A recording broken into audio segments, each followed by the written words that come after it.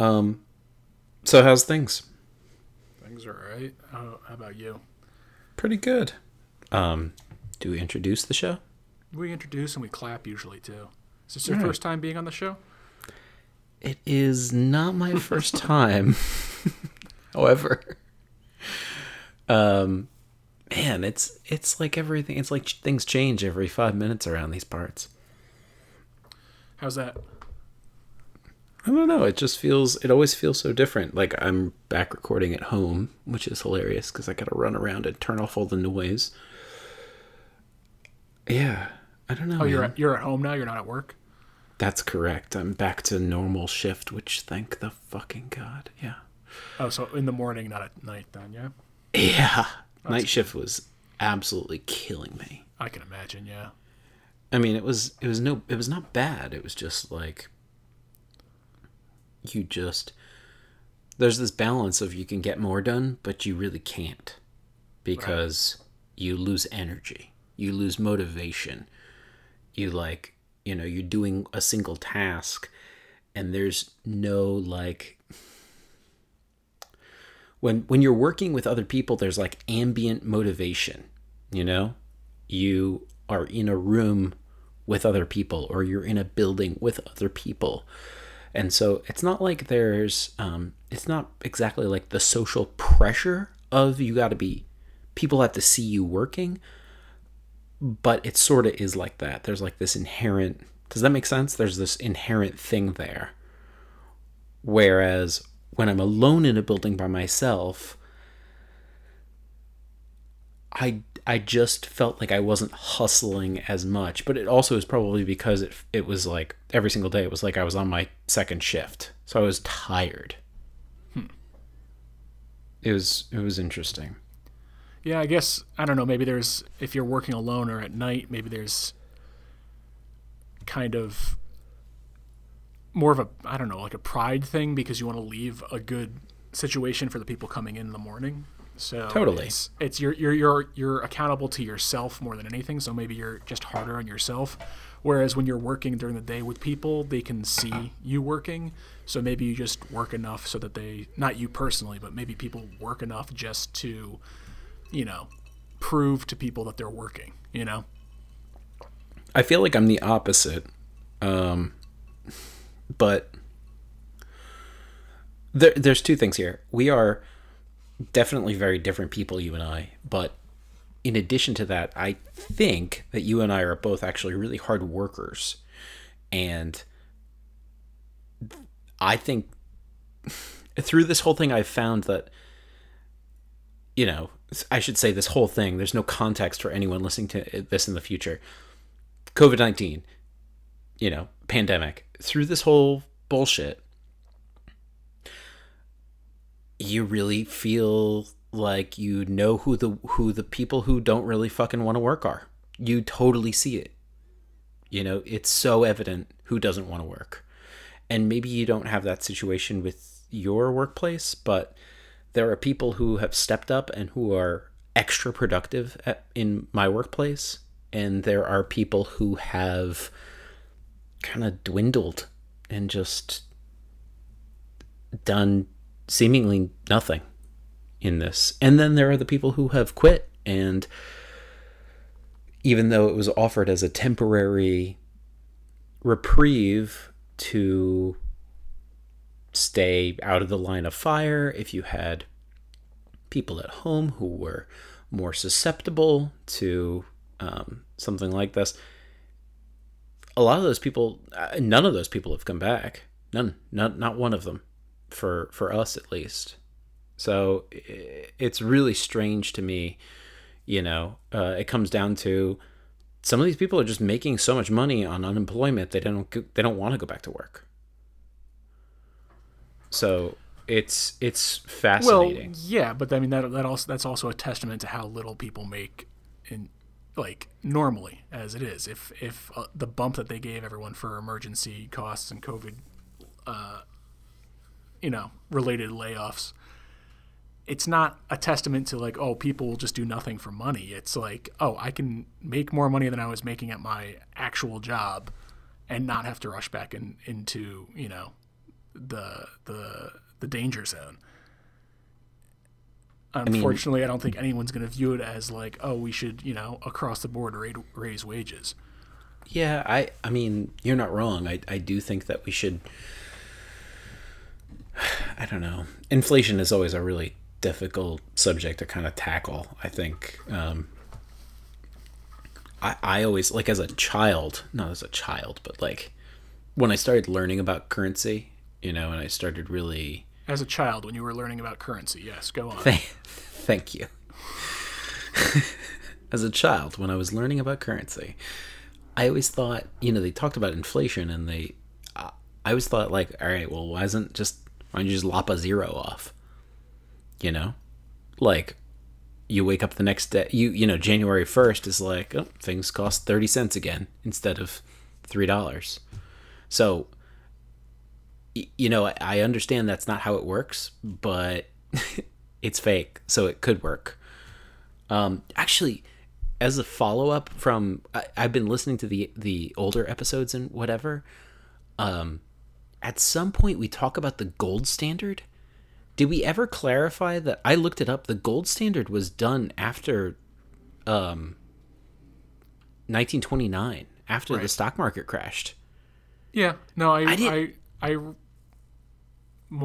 know the exact time, but I knew it was well over. I don't know if we ever touched on it in the actual conversation. I just thought that was amazing. Like, I was listening to us, and I was thinking maybe we clarify this in another show or something.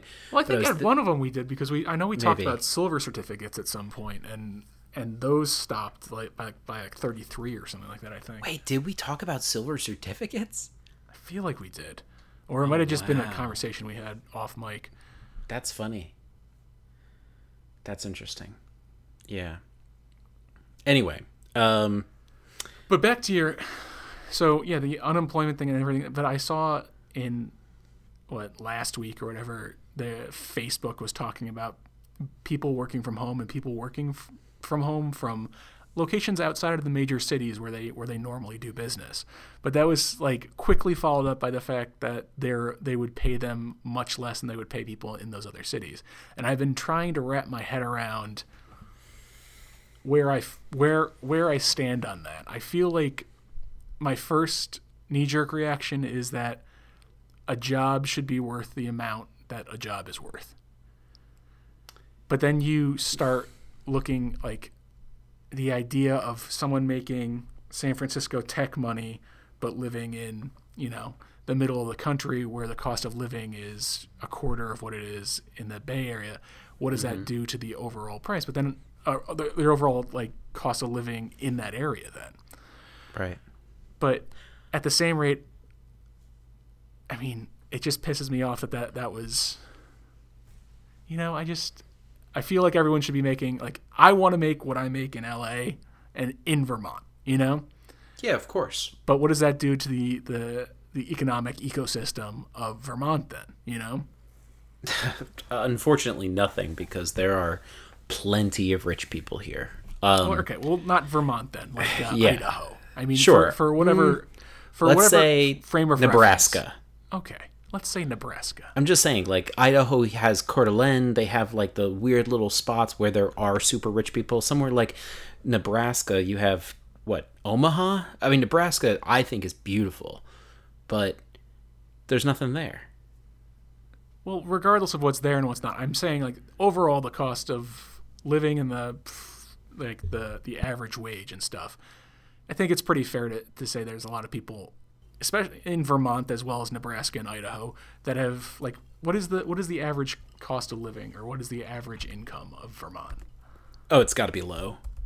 I mean, there are plenty of people in Vermont who don't make good money. I mean, there are tons of poor people in Vermont. I think that the average income as of 2018 in Vermont was $60,782.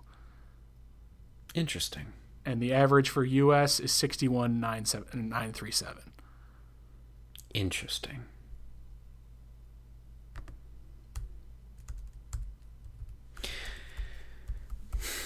The reason why I wanted to pick Nebraska, or just off the top of my head, and it could be any of those middle of the country states that don't have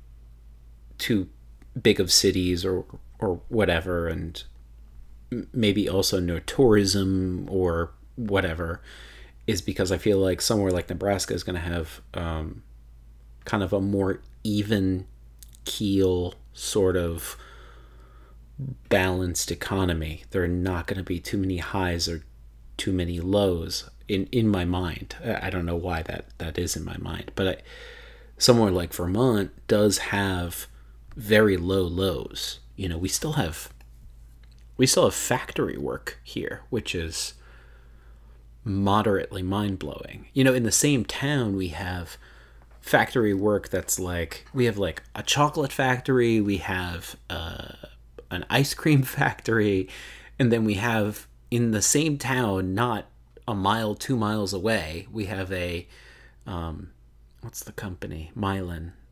It's like a pharmaceutical company. So it's like, those are just so vastly different. And the people who work at the pharmaceutical company, the engineers and the chemists and those people, make really good money. And I'm talking about St. Albans, Vermont. And it's very interesting that there's kind of like, it has this old school sort of vibe, like there's a good side of town and a bad side of town, and literally the train tracks divide the town.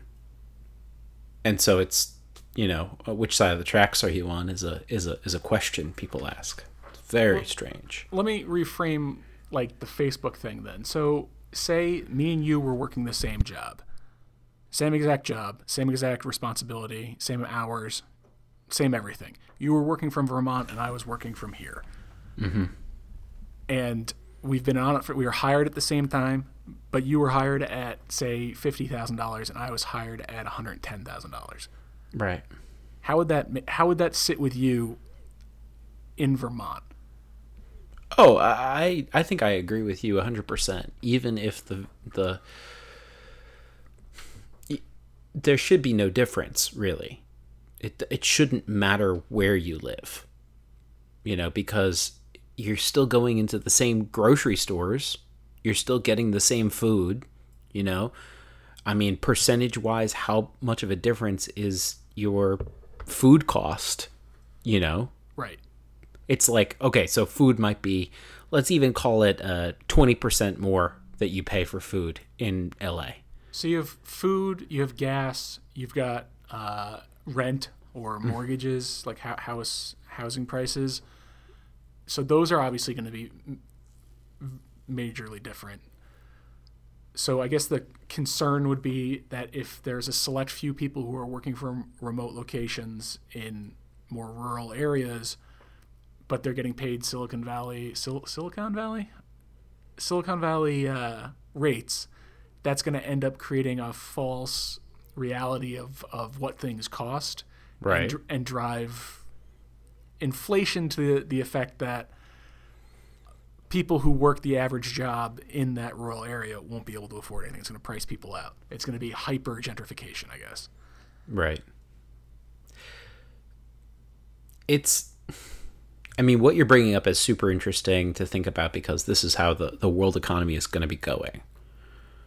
You know, we're going to slip into this a little bit more than usual. We already are. There are people we know who work at home and work from home and, you know, get paid what they get paid. But the people who are allowed to work from home right now, generally speaking, are either computer programmers or they have highly specialized training and stuff like that. So I feel like they make, on average, a little higher anyway. So I'm not disagreeing with your premise, but I mean, obviously, I think your premise is there's no way that two people making the same, you know, should be making the same wage. Really, is what it comes down to. But you got to figure out how to do that. I don't know how. You know, is it benefits? Do you know what I mean? Is there something in there that you can offer as a lifeline to the person in LA versus the person in Vermont, I don't know. Do you know what I mean? Is there something to make the job more attractive when two people are remote? Realistically, I mean, someone is not going to work remote and live in LA, are they? I don't know. I mean, yeah, I mean, but at the same rate, would they hire someone working remote in LA or, San Francisco or whatever versus hiring someone working in rural America when the wage is that different? If they know someone can do the same job in Scranton, Pennsylvania, is it the new form of outsourcing? Are we going to start losing jobs to middle America because they can and they're willing to start outsourcing stuff? I don't know, but effect, is it the death of city living? It doesn't seem like the city will ever go away. It never seems like the city will go away. It seems like the cities are always growing. I don't know. I've never stopped to think about do I like the idea of a city, or what you wouldn't want everyone to be just spread out everywhere and equal. It'd be very weird, wouldn't it? What you mean population wise? You wouldn't want everyone spread out to be equal?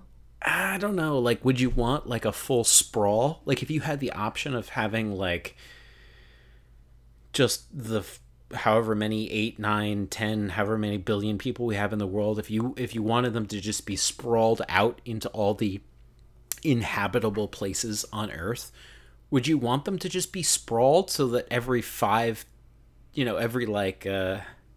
can't even think about how the math would work out, but every 3 furlongs you're like, oh, there's another house, there's another house, there's another house, and it's just that and monotonous forever, versus the concrete jungle. I think people like to be in cities together. People do like to congregate together because before information was so easily movable by the internet, you needed to be in a city and you needed to come together because that is where all the brilliant minds gathered. You needed to be in one location because that was like the advancement of civilization, and that's how that worked. All the great ideas came from cities. They didn't come from just random people in the countryside, because the random people in the countryside had no audience. So I don't think there's ever going to be a death to the city.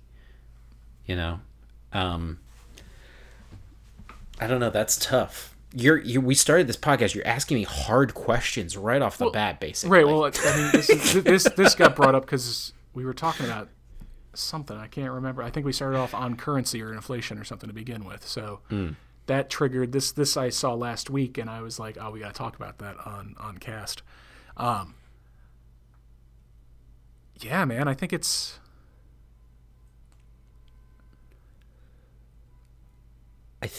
a dual-edged sword as far as it could be beneficial for quality of life for people who may be burned out in the city, or people who weren't able to move but want to get a job in certain concentrations. But I think it's also us giving up our tenuous grasp on kind of the qualification of our abilities, or like the state of, not in actual terms labor, but like labor versus management terms labor. If they're like, oh, I can get 3 people in Idaho to do what you do for less, then that takes away any command or power that the people who are in those cities have from those jobs. Mm-hmm. It's weird to think that 20 years ago, people were talking about losing their jobs to India or China or whatever, and now are people going to be talking about losing their jobs to, El Paso or something? Yeah, I don't know. It's still one of those things that I feel like we should be, if you're gonna talk about like losing your job to India or losing your job to China, I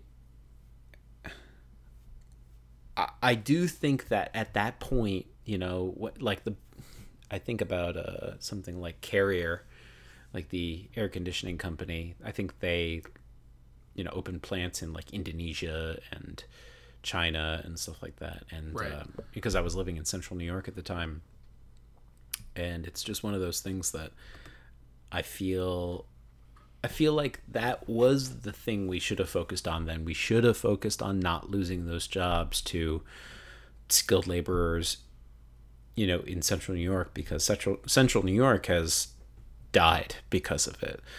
When there was no one there to make a big pivot to say, all right, well, what else can we do?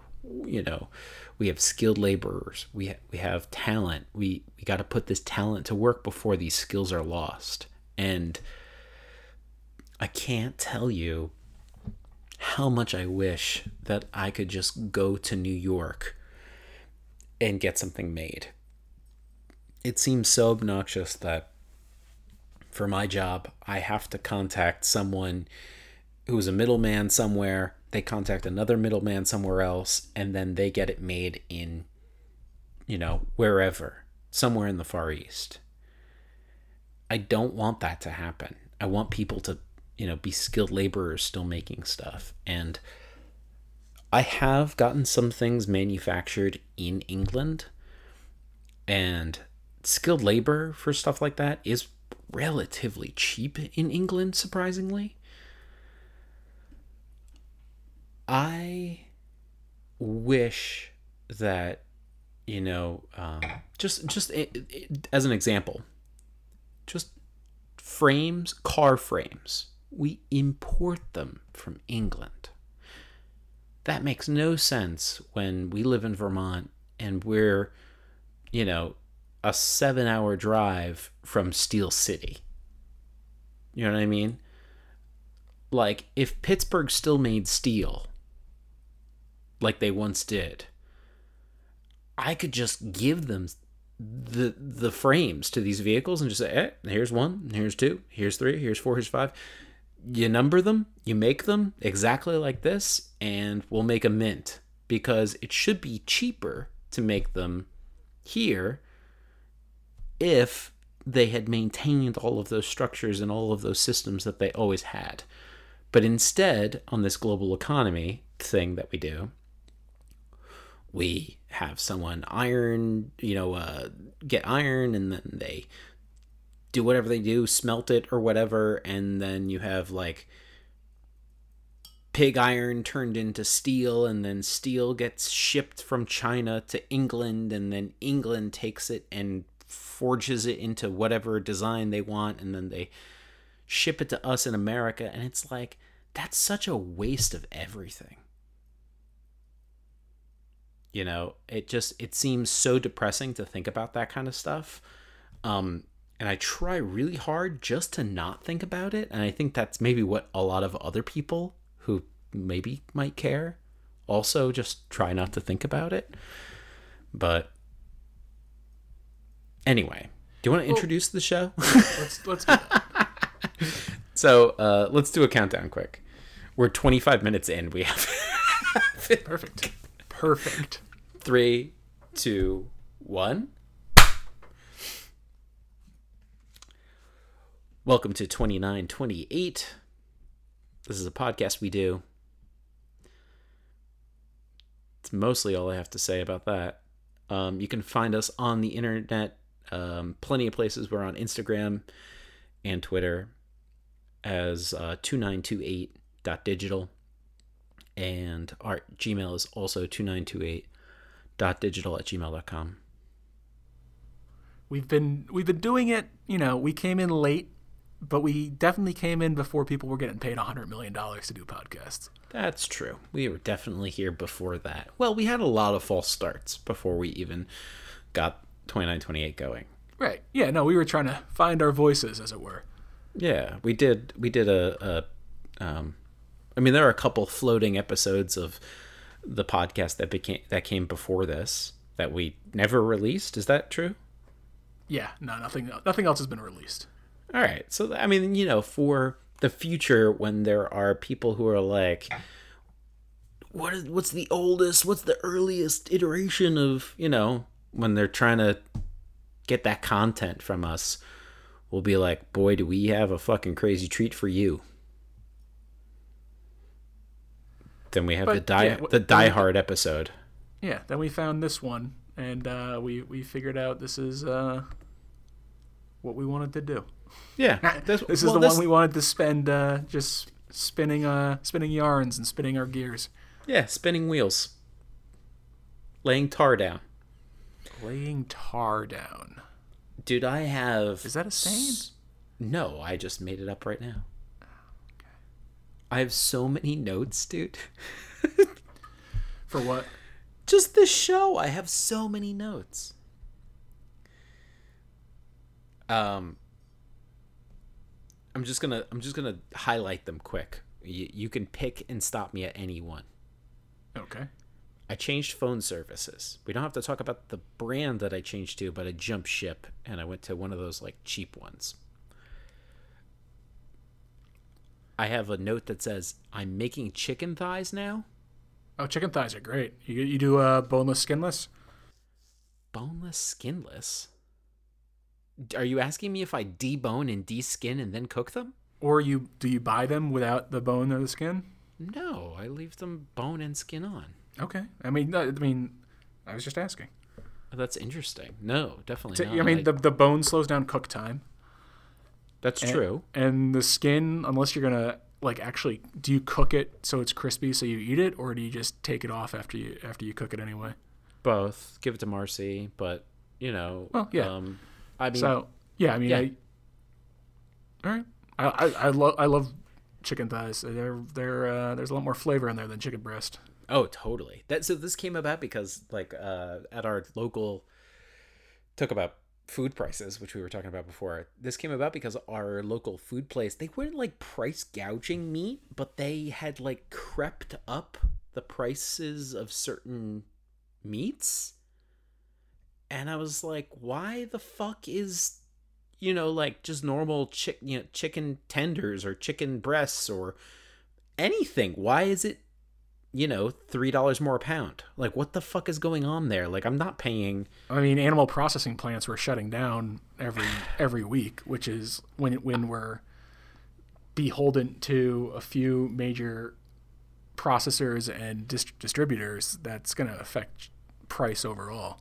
It was just very weird to see that. And then the beef, for example, just regular freaking ground was the same price. The normal ground was the same price as the ground that you would get from the grass-fed beef from right up the road.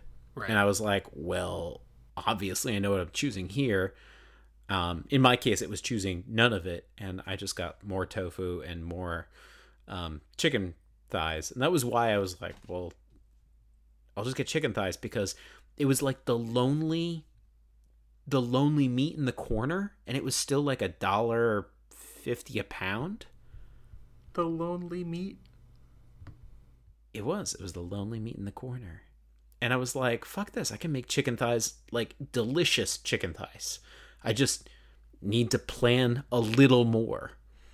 And God, I did a slow roast.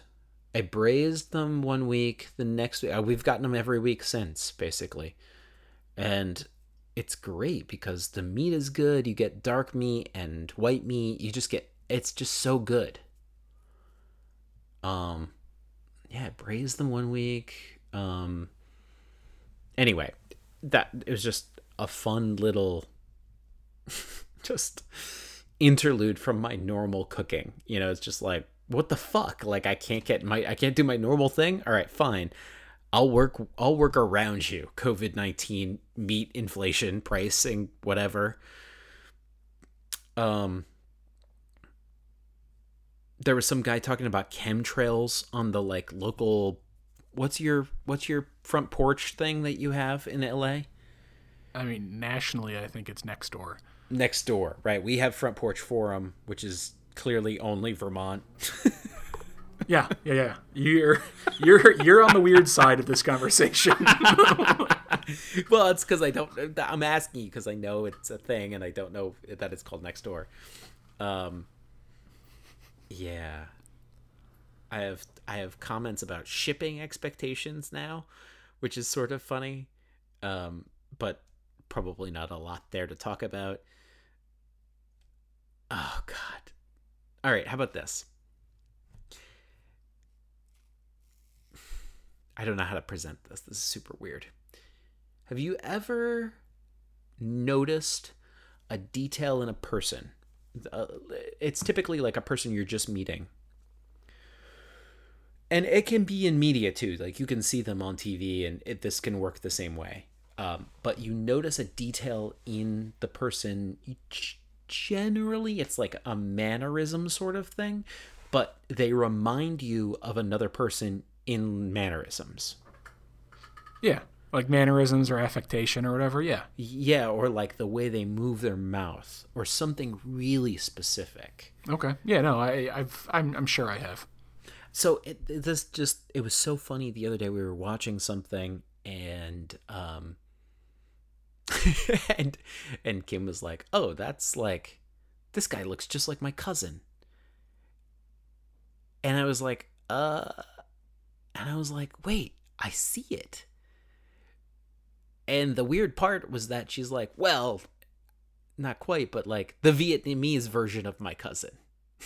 And it's like, because they were talking about Vietnamese cuisine and all this stuff, and this guy was Vietnamese, and he was just like, but he had this total vibe to him that totally encompassed Kim's cousin. And I was like, whoa, that's so crazy. Was he from Vietnam, or is he a Vietnamese American?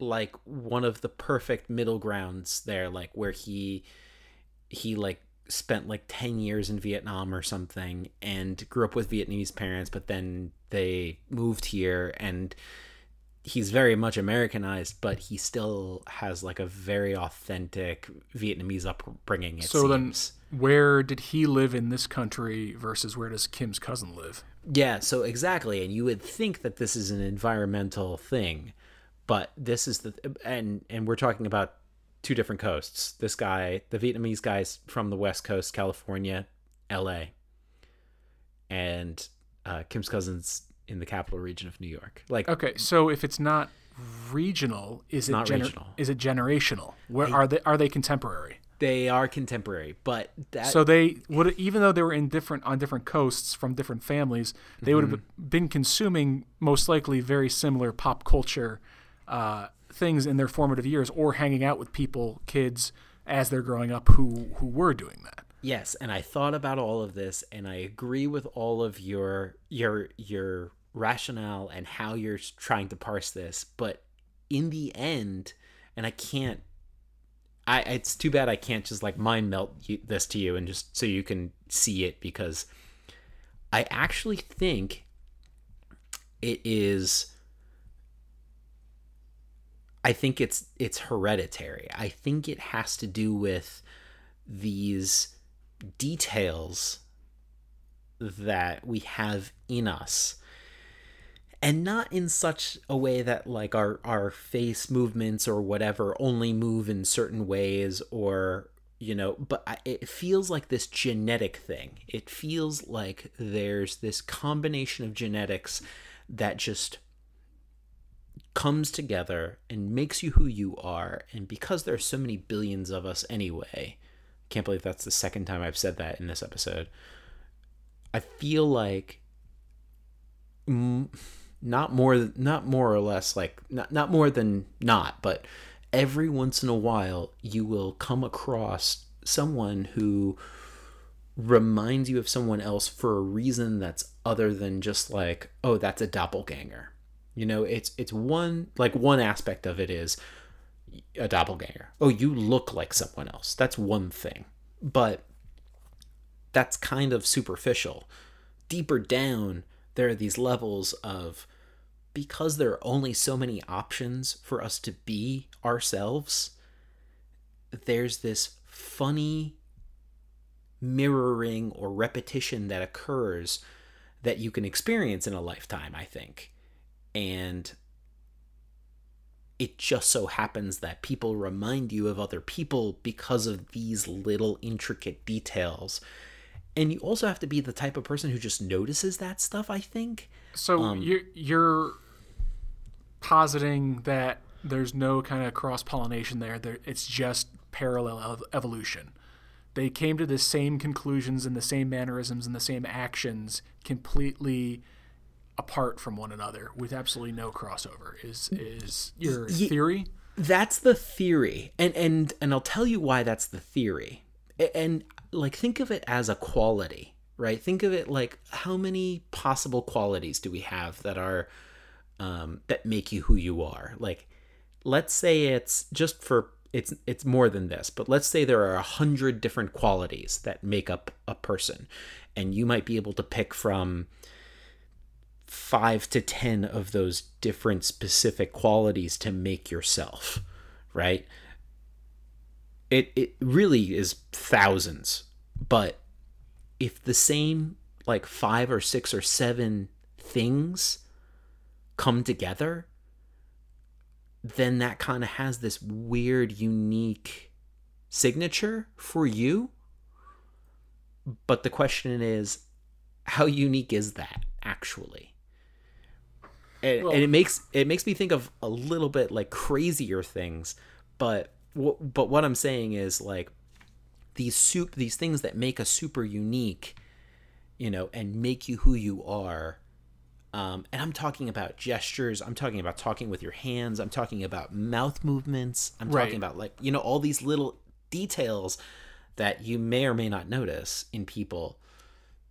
But this guy on screen, we were watching this show, and this Vietnamese guy was just like 100% was like, oh, that's Cousin Mike.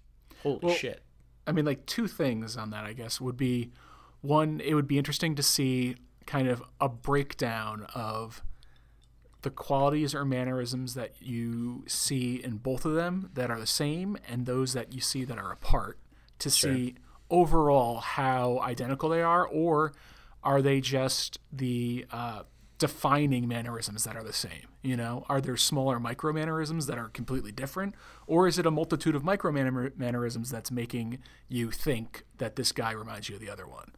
I think it's even more basic than that. I mean, I see what you're saying exactly, and I don't know if I know the answer to this, but I can kind of give a more simplistic example, which is just like one or two of the seemingly super unique characteristics of an individual. If they are seen other places, maybe that's enough to remind you of that person. Are these qualities ones that you saw in is it Kim's brother or Kim's cousin, you said?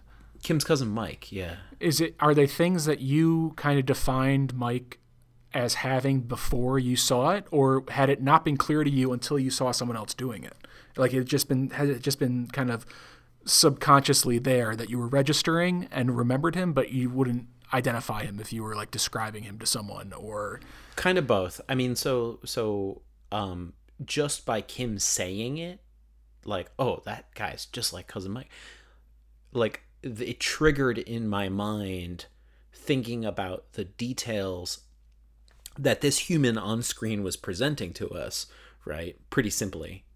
But, like, it had to do with the way he carried himself and his motions, which are, that initially was super signature. And then it's like, maybe you transition into another mindset. Once you see one thing, you are now inclined to look for more things to see if, in fact, it is really mimicking that signature person, that signature of that person that you're thinking of. See, so then on back to like charting the comparisons, I would want to see the characteristics listed out, and then from like 1 through 5 rank how similar you find them.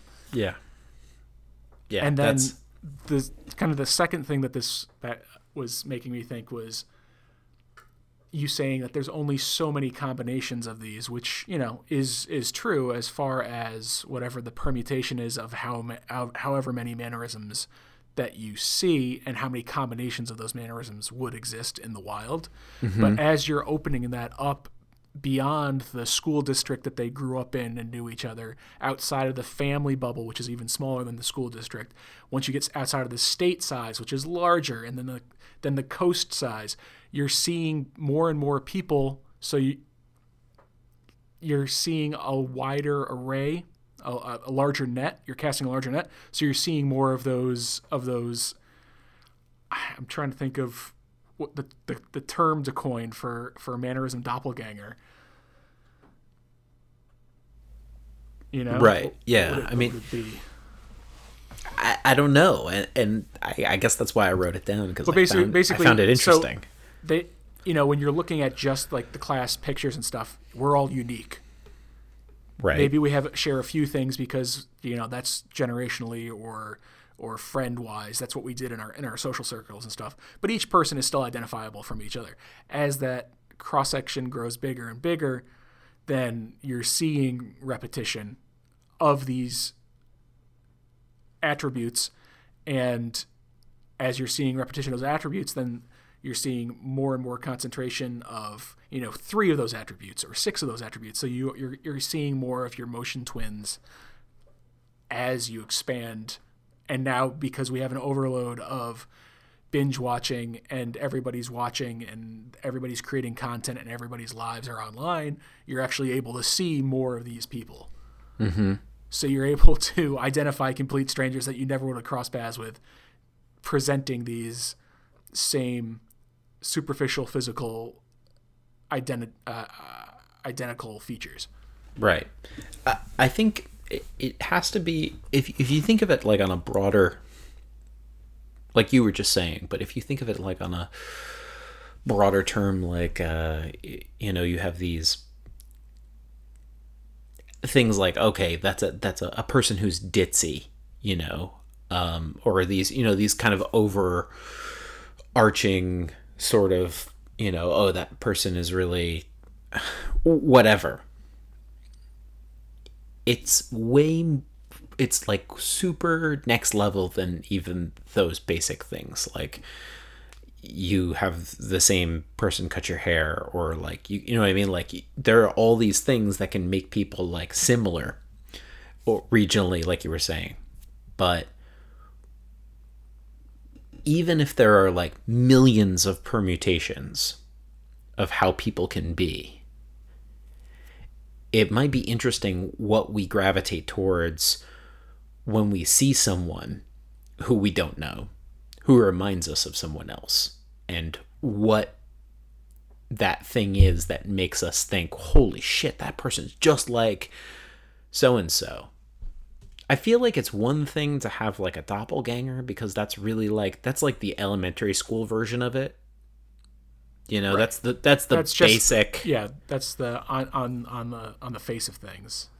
But then you get into these mannerisms, and you get into how people carry themselves, and you get into like the motion that they make with their bodies and stuff like that, which is what this guy was doing. Is like, holy shit, this guy is like totally Mike.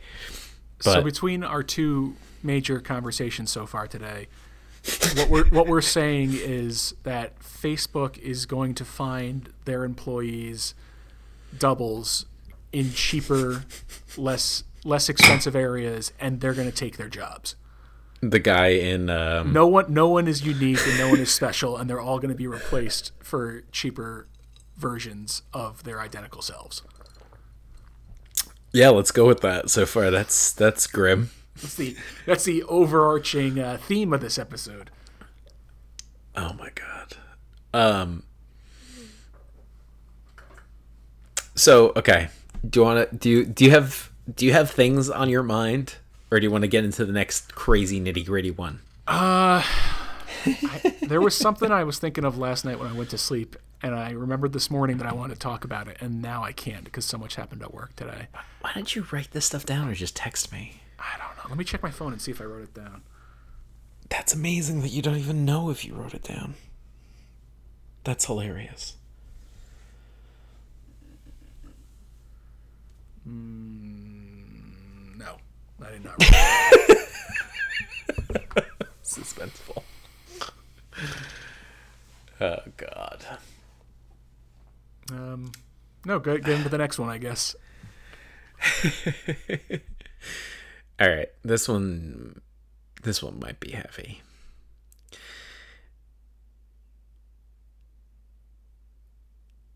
So, growing up, I used to. This is I guess this kind of touches on philosophy, but it doesn't touch on philosophy. This is philosophy. Growing up, I never like you grow up as such a when you're young, you're very self-centric. You think about yourself more than you think about the world. And as you get older, you think more about the world and less about yourself. I think if you're normal, that's what you do. So there used to be this thing that my dad would say periodically, and I never understood it. And now that I'm old, I understand it. But it took me until like the past 3 years to even conceive of this as a normal thought, which is the basic idea that if communism hadn't come to Cuba, and like thus if Castro hadn't taken over, there would be a lot of very happy, very normal Cubans today. And the way I always thought of it was, well, what the fuck? Because if Castro doesn't exist, then I don't exist. And so the idea in that is like, my brain couldn't get past the idea that my dad wished that Castro had never taken over Cuba, and that Cuba itself was today, let's say, a free democracy, which who the fuck knows what would have happened. But until, I don't know, I thought about this once, like in the past like 5 years, and thought, okay, I can actually see this as just a general argument, because it actually has nothing to do with me. I was just making it about me before, because it's a personal issue. It's something that I actually have to think about because I have to vaguely grapple with it. It's the greater good for society, in theory, maybe. Is if communism doesn't come to Cuba, a bunch of people are way happier. Sure, I don't exist, my sister doesn't exist, but life is better, maybe. So it's just an interesting thing to get to the point in your life where you can actually remove yourself or remove reality. You know what I mean? Like just remove a truth. Would you remove yourself from time if you knew that it would result in a democratic society in Cuba? Fuck no. Right. But that's the thing. Would your dad, since he has like an actual connection to Cuba? I don't know. Would you have you been? You haven't been to Cuba, have you? No. Oh, okay. I mean, it was open for a few years, so. Yeah, I mean, like, I have no reason to go to Cuba. Like, You have no desire to check it out or anything? Not now. A lot of that is financial too. Like, I have no reason to even travel right now. Right. You know what I mean? It's like, I won't really be able to travel until I'm an old person, because then I'll have all the things, money and time, but I have none of those things right now. So it's like, I mean, it's just an interesting thing to think about, like, of course I'm going to be selfish and say I would not remove myself from time, even though I wouldn't know the difference. If I removed myself from time, I would just not exist and I wouldn't know. But being a conscious person right now, to make that decision, you would have to get over your like you were saying, self-centered ego side of things and be like, I'm removing myself. Once it happens, it doesn't matter because there's no being anymore. But making that decision is the tough part to jump. Right. And it's even more important now because removing myself isn't just removing myself. Right. So even, but I mean, obviously, selfishly, even 5 years ago, I still wouldn't have done it because, the ego is... Because you don't care about Cubans. Say it. No, it's just the ego's too... Well, the ego is too strong, and this is how it happened. I exist. So this is how it happened. So it's tough to, like, claim that you'd undo something like that. But say it. You don't care about Cubans. Thank God we got there because, I mean, this has been such a heavy episode so far. Fuck. Yeah, I mean, we should also talk about separately. We should talk about, like, our podcast empire. We should just that will be much lighter of a conversation. But I just wanted to say this out loud, and we can come back to it in another episode. I finally kind of, I don't want to say I came to terms with it, but I understand how you can have the thought of independent of yourself, right? It's like independent of self as a thought. It would be for the greater good. Maybe, because again, without that history playing out, you have no fucking idea what would have happened. Like, no idea. But in theory, it would be for the greater good to not have a communist Cuba. You know, because they probably would be,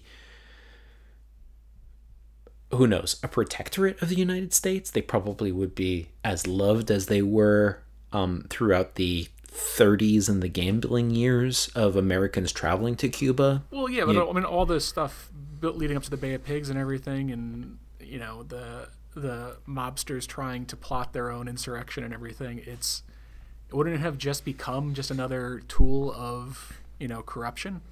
I don't know, because maybe, but I feel like every Caribbean country... Caribbean or Caribbean? Caribbean. Okay. Every Caribbean country has their own thing, you know, and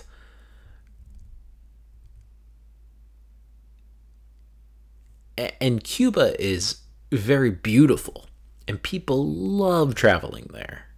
And I know a handful of people who have traveled there in the last 10 years. And just can't say enough good stuff about Cuba. And maybe it's because you have this kind of like classic old, and these are like all, I don't want to say they're all rich people, but they're like more or less, they're all rich people who go. And there's a lot of very classic kind of old school nostalgic feelings about going to Cuba and being in Cuba because things have because all the architecture and the cars are from frozen in time. Yeah. From the 50s. Yeah. And earlier. So it's like, of course you have good feelings when you go to Cuba because all the people are nice to you because you're giving them money. And like, I suppose it's good in the sense that there's like this innocence to Cuba, that there aren't these huge fucking resorts and all of that, as there are in all of the other places. But I don't know. I don't know the answer. I guess that's why I'm presenting it, you know. But what I'm saying is I have the ability now to step away from the idea of that I don't exist and think about it as, because, you know, growing up, when you're 13, 14 years old and your dad says that, you're just like, fuck you. What? You know, like, because that's the logical conclusion there. But it's interesting as you get older, the things that you begin to understand that you never could. Like, no one could have ever presented that to me in a way that I could have understood it at 14 or 15 years old. It's just like your mind isn't capable of conquering such a thought that is beyond yourself. Yeah, So, I mean, it's opening your own scope, like seeing outside of just you and your sphere, and right. seeing society or humanity on a larger scale, or a larger scale of time too, looking past the 14 years that you've been on the earth to, 100 years. Right. And you're just like, people say stuff like, oh, your existence is a blip in time and it's just absolutely insignificant. And you don't ever think about that. But now that we're like in our 30s, boy, I think about that. Because it's like, and you get back to this idea.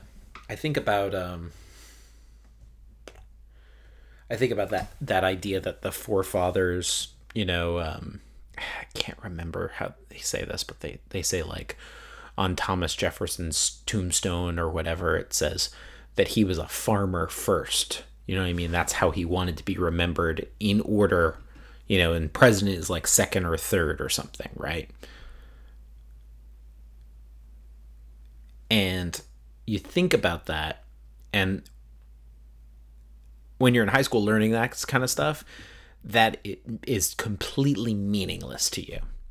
But if you remember the detail, at some point, your mind does make that shift, and you realize why it's more important as a person who has lived to have been a farmer. Like, that's like, it makes more sense. Oh, farmer is the first thing on the list for all of these really fucking obvious reasons. But I mean, then you have to think too of what the presidency was back when he was president too versus what it's become now. Right. And what him being a farmer says about his viewpoint of having slaves tend his land. So okay, hold on. How much of a farmer was he? He was a landowner. I hope it's Jefferson I'm thinking of. I hope it is Jefferson. Do you think it's Jimmy Carter you're thinking of instead? No. Isn't Jimmy Carter alive? Yeah, that's why it would be really weird for him to have his tombstone already. Okay, good. Jesus Christ.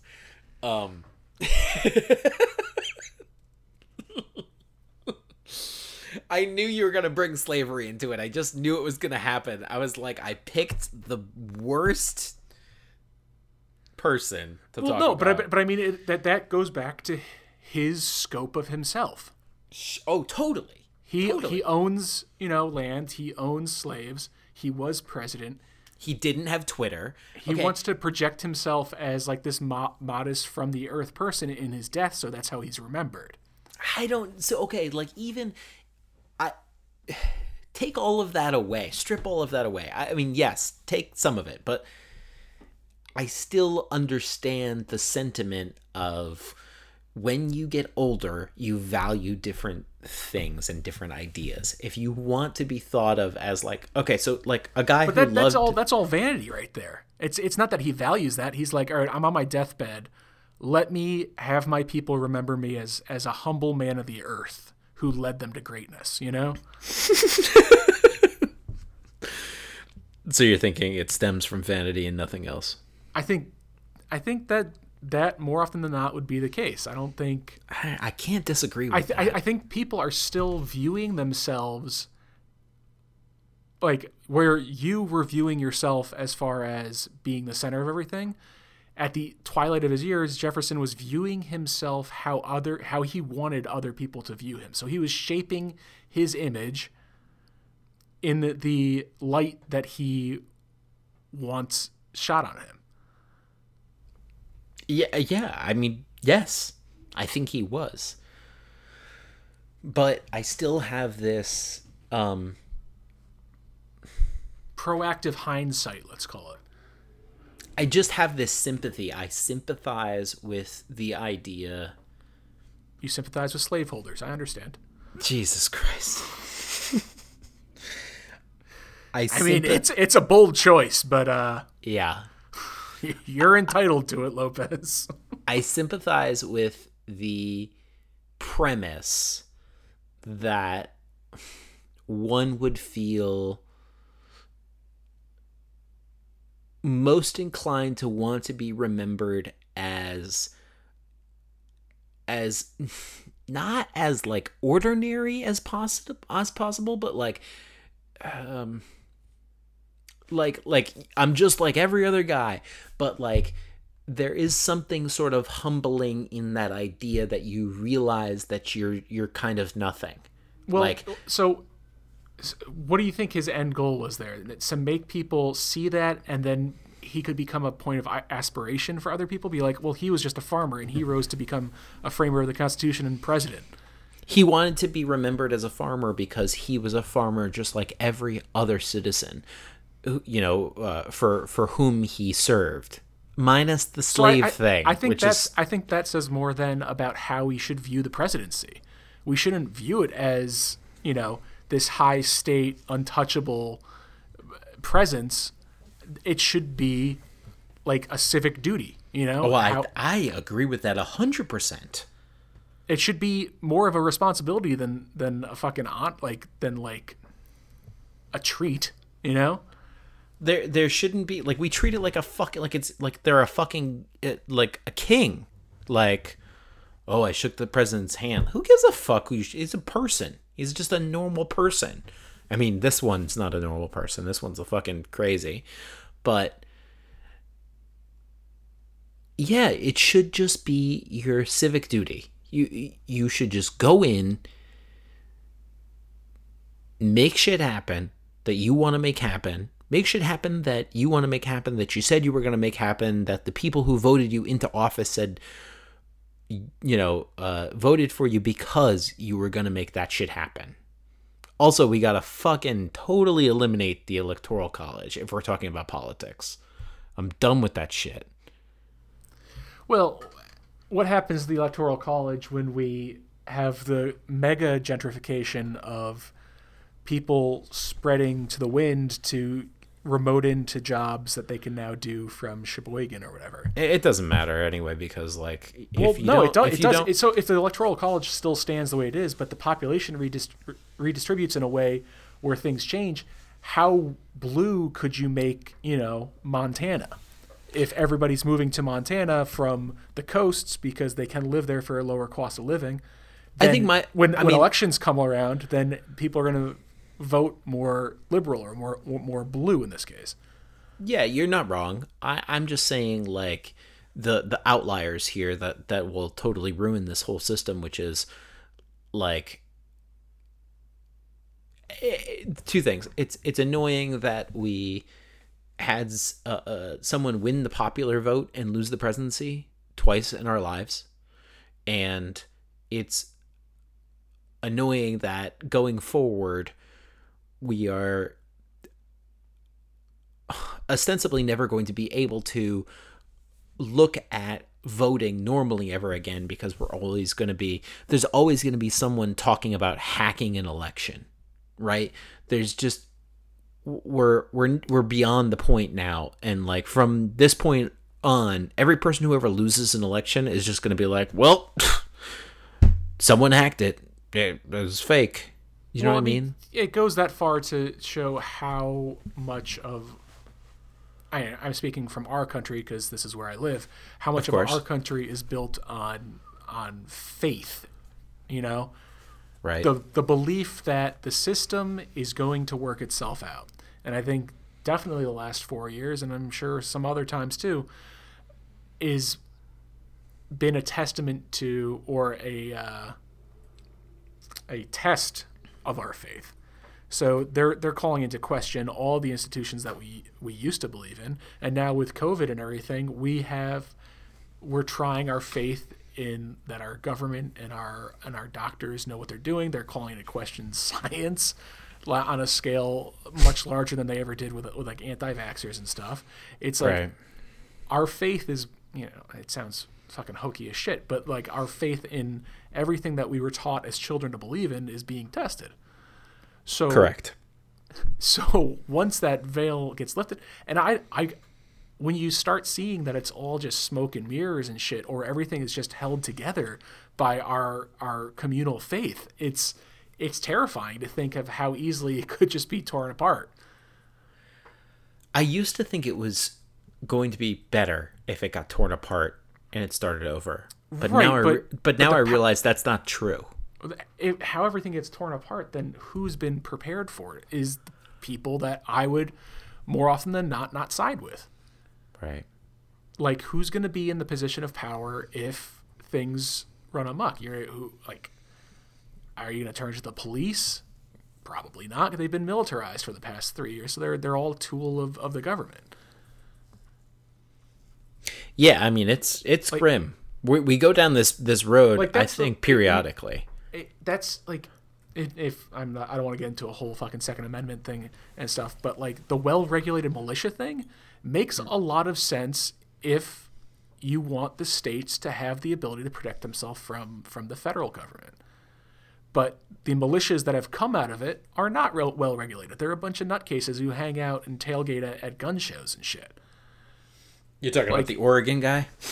And the Oregon guy, the Minnesota guys, the separatists, the sovereign citizens, in our lifetime, militias that have existed have always been tied to more or less domestic terrorism. If there was a state level militia that had oversight on the state level and reported to, the state level, the governor or whatever, then that would be that state's protection against any type of overstepping of bounds. And that state would then be able to form their own unions with states of like minds if the worst were to happen. Right. And right now, we don't have that safeguard. They've turned it into like your individual right to own a gun. What the fuck is one person with a gun gonna do against the federal government? Nothing. They'll be summarily executed on TV. On TV. What are 13 people with guns gonna do against the federal government? Nothing. What's a city with people with guns gonna do against the F-15s? If we're talking worst case scenario here, there's no logic in saying like I have a right to have a gun because it'll protect me against the government. That doesn't make any sense whatsoever. But it does in their minds because effectively you think that this is after the it goes disassembling. This is after there's no semblance of government. This is the reason why I think this exists in people's minds is because they think that this is post-government. This is when you're out on your own. This is zombie apocalypse kind of territory. This is, you know what I mean? This is so if this is us on our own, then I'm just starting off the video game at a lower level. I have a knife and a bat, and I have to use that knife and a bat to get a gun. And then once I have a gun, then I get more guns. But like, if you're talking in that regard, it's not logical. I'm not saying it's logical. I'm just saying this is what I'm pretty sure this is the mentality that people have. I don't want to say like talk about states' rights and everything like that, but I definitely think that interests of like-minded states could very well be protected against overstepping a federal government if they, I don't know, I think a different reinterpretation of a well-regulated militia. Well, no, I think states' rights are important right now, and I think they're important more than ever. And I think this is why this is on your mind, whether consciously or not, is that we have currently, with COVID-19, we have states stepping up and making regulations, and the people who are upset about this kind of shit are turning to the idiots that are in, let's say, incumbent right now in the White House. And not only are the people in the White House right now sending super fucking mixed messages, but they're sending, they're just oozing poor leadership qualities. And there's two things. There's always two things with me. But basically, you're either trying to completely destroy this system and make it worthless by saying that don't listen to your state because your state doesn't know what's fucking going on because you can do whatever you want because you're an American. And then there's the other side of it where there are these states who are stepping up and saying, look, for the greater good of all these people, you should be social distancing. You should be doing the whole list, right? Here's your list. This is what you do to keep people safe, to keep yourself safe, to keep your grandparents safe, to keep your parents safe. But then everyone, aside from them, is testing our faith that that is actually what's going to solve things, or that there's anything to be afraid of to begin with. Like them even raising questions about Correct. It makes people doubt that. Correct.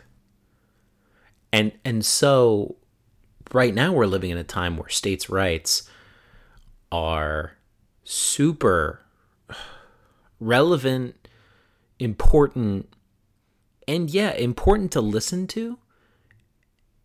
And it's interesting because there are so many, I've heard a couple times that there are these, this is one of those things what happens where you have like all of these old historical cases, federal cases come up where people will start misquoting and like misremembering the facts of cases, and then you look up the case and you're like, wait a minute, what is this case about? Well, yeah, because as soon as they put it on record for one thing, then that's going to be like the top hit when people search for it online, and then they'll replicate that because it fits their agenda. But people are too stupid to look up the actual trial and see what actually fucking happened. They'll just look up the first news hit of that, and they'll see the quote by, Strom Thurmond that says this is this. And then everybody's repeating that like it's fact. Like it's truth, right? Right. And so, but the best part is if you look up these actual records, you're just like, wait a minute, this is the opposite of what they were just describing. Wait a minute, what happened here? Oh, the state of Massachusetts actually said that these people had to get vaccinated in like 1906 or something. It's like, oh, wait, really? So, and that held up in court? Oh, it did. Okay, interesting. But you're it's amazing the details that just get so jumbled and lost because I don't know, it feels like no one can read sometimes, or if you can read, no one can read and comprehend. Right. They want it fed to them in the voice and the explanation that they find most comfortable. It's fucking bonkers to me, dude. It's bonkers. It makes me feel so done with everything that is America. It's so fucking ridiculous. But anyway, should we talk about our podcasting empire?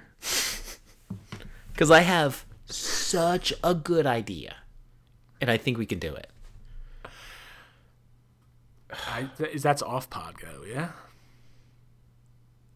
Do you think it's off pod? Do you think it's that important that it's off pod?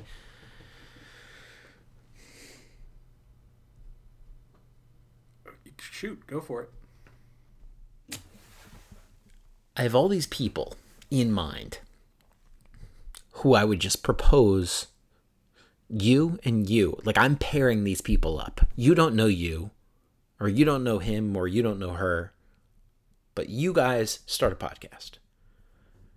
Whatever you come up with, do 10 episodes and send them all to me. Send me all the raw of all these episodes. Right? I'm going to give you some guidelines of what I think this should work out to be. So I do that 5 times with all these people that I know from the internet, because maybe the beauty of creative content these days is that you can kind of pick and choose who you want to talk to. And furthermore, you can, with certain outlets such as Twitter, Instagram, whatever, you can talk to people who would otherwise in real life be untouchable, maybe, if that's a way to say it. So are you proposing kind of a matchmaker chat roulette for podcasts? Kind of, except for I'm fully matchmaking. I'm matchmaking, and we are hosting everyone on our own platform, which is the 2928 Media. Let's use one of our side pod. Yeah, 2928 Media really works, doesn't it? Yeah, I think overall that'll be the best jumping off point. And then branding wise. And then everyone would be really confused and be like, well, is it 2920? Well, there's a podcast called 2928? You know, in like 10 years, people are like, holy shit, there's a podcast called 2928. They're just discovering our podcast. Our media empire has done so well in the subsequent 10 years that it completely eclipses the leaping off point, is what you're saying. Yes. Will be buried by the success of other people's podcasts on our channel. Yes, that's what I want. And then we pivot into the Ottoman Mile, and then that becomes its own beauty. But we started here, and it was here first. You love this. This is such a good idea. I'm not against it. I think we gotta kick the can around a little bit there and see what comes out. Maybe I start with 1 or 2. There have been a couple that I have asked people recently, like, and not that we need like more media, but we need more focused media, and we need more like. Well, we can't say focused media from our standpoint, Lopez. We just ramble. Maybe, which is why I desire to like have something that I listen to that isn't us. You know, because I do, there's a couple things. There are some, like, of the podcasts that I really like, they're always super focused and dynamic. Or they have a detail that just brings it all together. Right? And it doesn't matter kind of what it is. We already have that, actually, I think. We are a society and culture podcast, I'm pretty sure. Because I don't know. I think I put us under like arts at some point, arts and entertainment. I think there's some science. There's definitely you just dabbled in science. You're just like, well, it's 1 tick of science. I think I checked all those boxes when I was applying for the 2 ticks of art and culture, 3 ticks of society and rebellion. Why am I saying it like I'm like a dandy from the 1800s? I don't know. Just because you I don't know, want to have the mid-Atlantic accent. Mm-hmm. My George Plimpton. Is that what it is? Is that who it is? That's who I know it from. The guy from the baseball documentary. Is it Ken Burns' baseball? Yeah, Ken Burns' baseball documentary has George Plimpton in it. Really? God, I've never seen that. You've never watched that? Dude, I've never watched anything by him. Oh, you definitely watched the baseball one, dude. Yeah, I mean, I should, right? Is it on something? Is it on, like, Netflix or whatever? It might be. It used to be. I don't know if it still is. I used to have a download of it. I'll take a look. I might be able to send it to you. But it's 9 2-hour episodes or something like that. It's huge. 9 2-hour episodes. He covers everything, and then like 10 years later, he came back and did another one that filled in some more blanks. Jesus. Everyone said the cowboy one was good too. Was there a cowboy one? There was Western music. I didn't see the Western music one. Country Western. That's the one. Everyone said that was amazing. Prohibition was really good. Really? I've always been really interested in that era, and that was really good. The Civil War one was fine. You know, I enjoyed it, but I'd prefer to watch the baseball one. Vietnam, I still haven't gotten through. Yeah, I mean, I think that I know enough people who have specialties. And I also have this other idea of like, I have this idea of like kind of a car show, but I have the idea of a car show with a host who isn't me. You mean like a TV show, you're saying? No, it's in my mind, it's podcast form. Oh, podcast. Okay, gotcha. Yeah, it's just like I have this idea for a host or who I want to host. And then, like, it would be so easy to just get interviews of just normal people and their lives and their journeys. I just feel like that would be so interesting, in a way. So I'm giving all my $1 million ideas out. You can listen to this later and say and figure out if this is. We'll see how much of the sauce we want to keep secret. Yeah, exactly. How much of the sauce you want to keep secret. It's amazing that that's allowed these days. Secret sauce? Yeah, it's amazing that you're allowed to keep secrets of ingredients on certain stuff due to fucking copyright whatever. Did you ever notice that? Like, sometimes things are just like secret? Yeah, I mean but I think they still need to give that to the FDA or whatever if it's food, you know? I mean, I guess, but anyway, we fucking killed it tonight. Wow. In and out, man. This has been 2928 digital, not to be mistaken with 2928 media. Right. Or the 1,000 other 2928s that apparently also exist. Everyone listening 10 years from now, this is the podcast that started it all. Yep. And this is where we incubated that little nugget of the media empire that you know us as now. That's true. And I would like to... We're right out of Charlotte, North Carolina.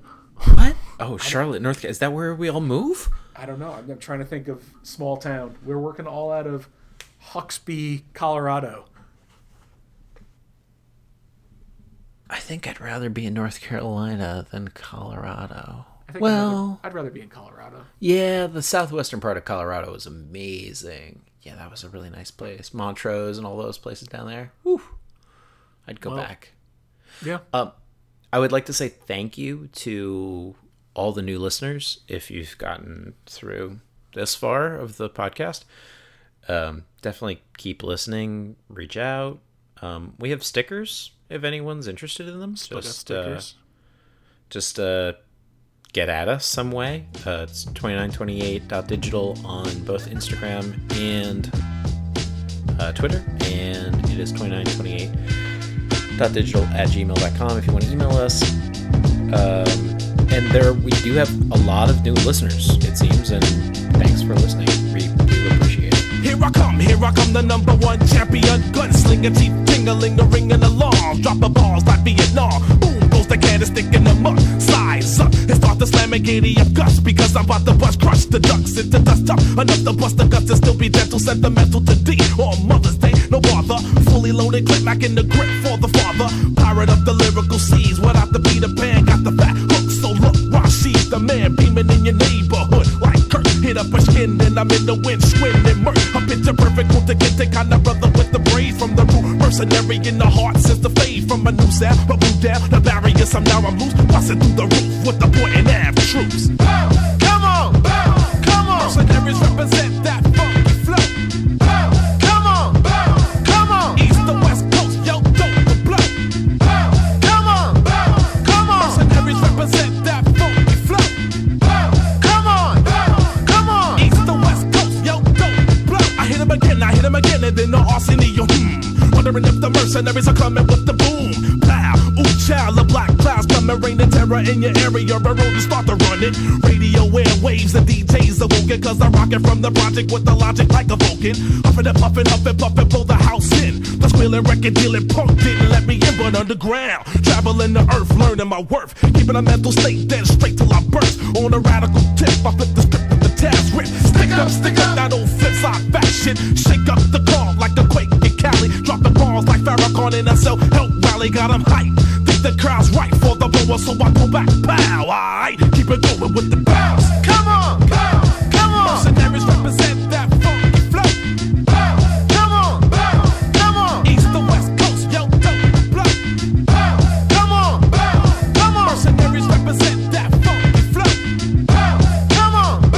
Come on. East to West Coast, yo, dope, blow. The millimeter Mac truck is back, Chuck, you better back up because I'm stacked up. Fully loaded clips in the grip, back up.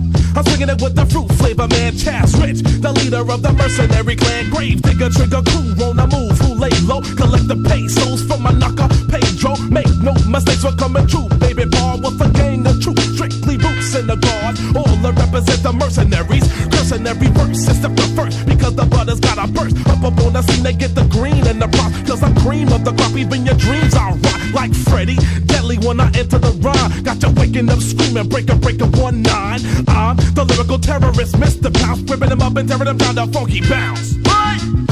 Come on! Mercenaries represent that funky flow.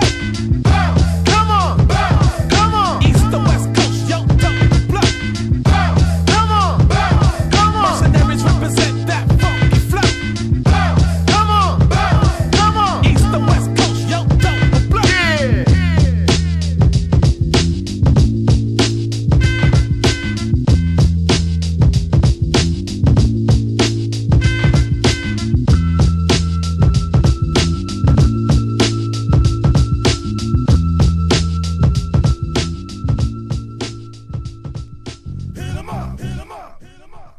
Smooth 'em out. Break 'em down. Representing with the hurricane holler. The millimeter Mac attacks a track like maniacs in the horror. Or a bars are running rebel, toting metal at the hip. I'm devilish because I never been. Pumps are empty clips. Lyrical assassin got that ass in the casket. Pass the basket. Collect the dollars for the dirty bastard. Homicide rhythmatic flow from the mental. Got the chronicles of a serial killer pad pencil. Till I memorize the scheme and then I dream how it happened. Stab him in the throat while he was rapping. Figure the mercenary #1 couldn't manage to stay true. But like J. Root, I do the damage. How's a boss of influential material? Kicked by the imperial criminal. On the subliminal vine, I swing it. Competition, take a listen. Your mind if you bring it. Shit's on the low, cause 5-0 sweats the nutsack daily. Roots run deeper than Alex Haley's. The bomb, baby. Crazy nigga from the set. Lafayette Fed, ready to get you wet with the tech. Step for step, running with the best. Never stress a contest. Cause nothing but conquest when I wreck. Shot, bodies happen to the rhythm of the clock. Murder 1, 2, 3, then pop. Hit 'em up, smooth 'em out. Break 'em down. Roll 'em out, the rhyme rated code. Backing up shot for truth. Hit 'em up, smooth 'em out. Break 'em down. Roll 'em out, the RMR. Battle scar, bar, much prop too. Hit 'em up, smooth 'em out. Break 'em down. Roll 'em out, the rhyme rated code. Backing up shot for truth. Hit 'em up, smooth 'em out. Break 'em down. Roll 'em out, the RMR. Battle scar, bar, much prop too. Check out Mr. Treacherous, wreck a shit decorative like a sofa, fat like Oprah. Hope ya never contest the lyrical champ, cause I'm booming like an amp, sorta like a killer in a sleepaway camp. Damn, I got the hatchet in the stash and the butter's flowing, so you won't be knowing which cut that ass. Animalistic type of mutilation comes about when the American black werewolf turns it out. Without a doubt about the apply torture, the wickedest man alive, call me the uptown stalker. Rip off the skin and then out comes the beast, and the one in the path of big rass, rest the beast. Can't cease, cause too many voices in my mind got beef. No more control, I'm just a cold, bold blood thief. Harry Carey after I kill, no way. I'm proud of what I do, unlike that motherfucker OJ. Strictly homicidal after baby recitals. Even pitchforks or halos, meeting your favorite idols. The millimeter Mac attack form quite bizarre. First you see me, then you don't slit throats, then oh my god. Hit 'em up, smooth 'em out, break 'em down. Roll 'em out, the rhyme rated code, backing up shot for truth. Hit 'em up, smooth 'em out, break 'em down. Roll 'em out, the RMR, battle scar, bar, much props too. Hit 'em up, smooth 'em out, break 'em down. Roll 'em out, the rhyme rated code, backing up shot for truth. Hit 'em up, smooth 'em out, break 'em down. Roll 'em out, the RMR, battle scar, bar, much props too. Yeah, the Lafayette Island Midnight Stalker, grave digger nigga Mark.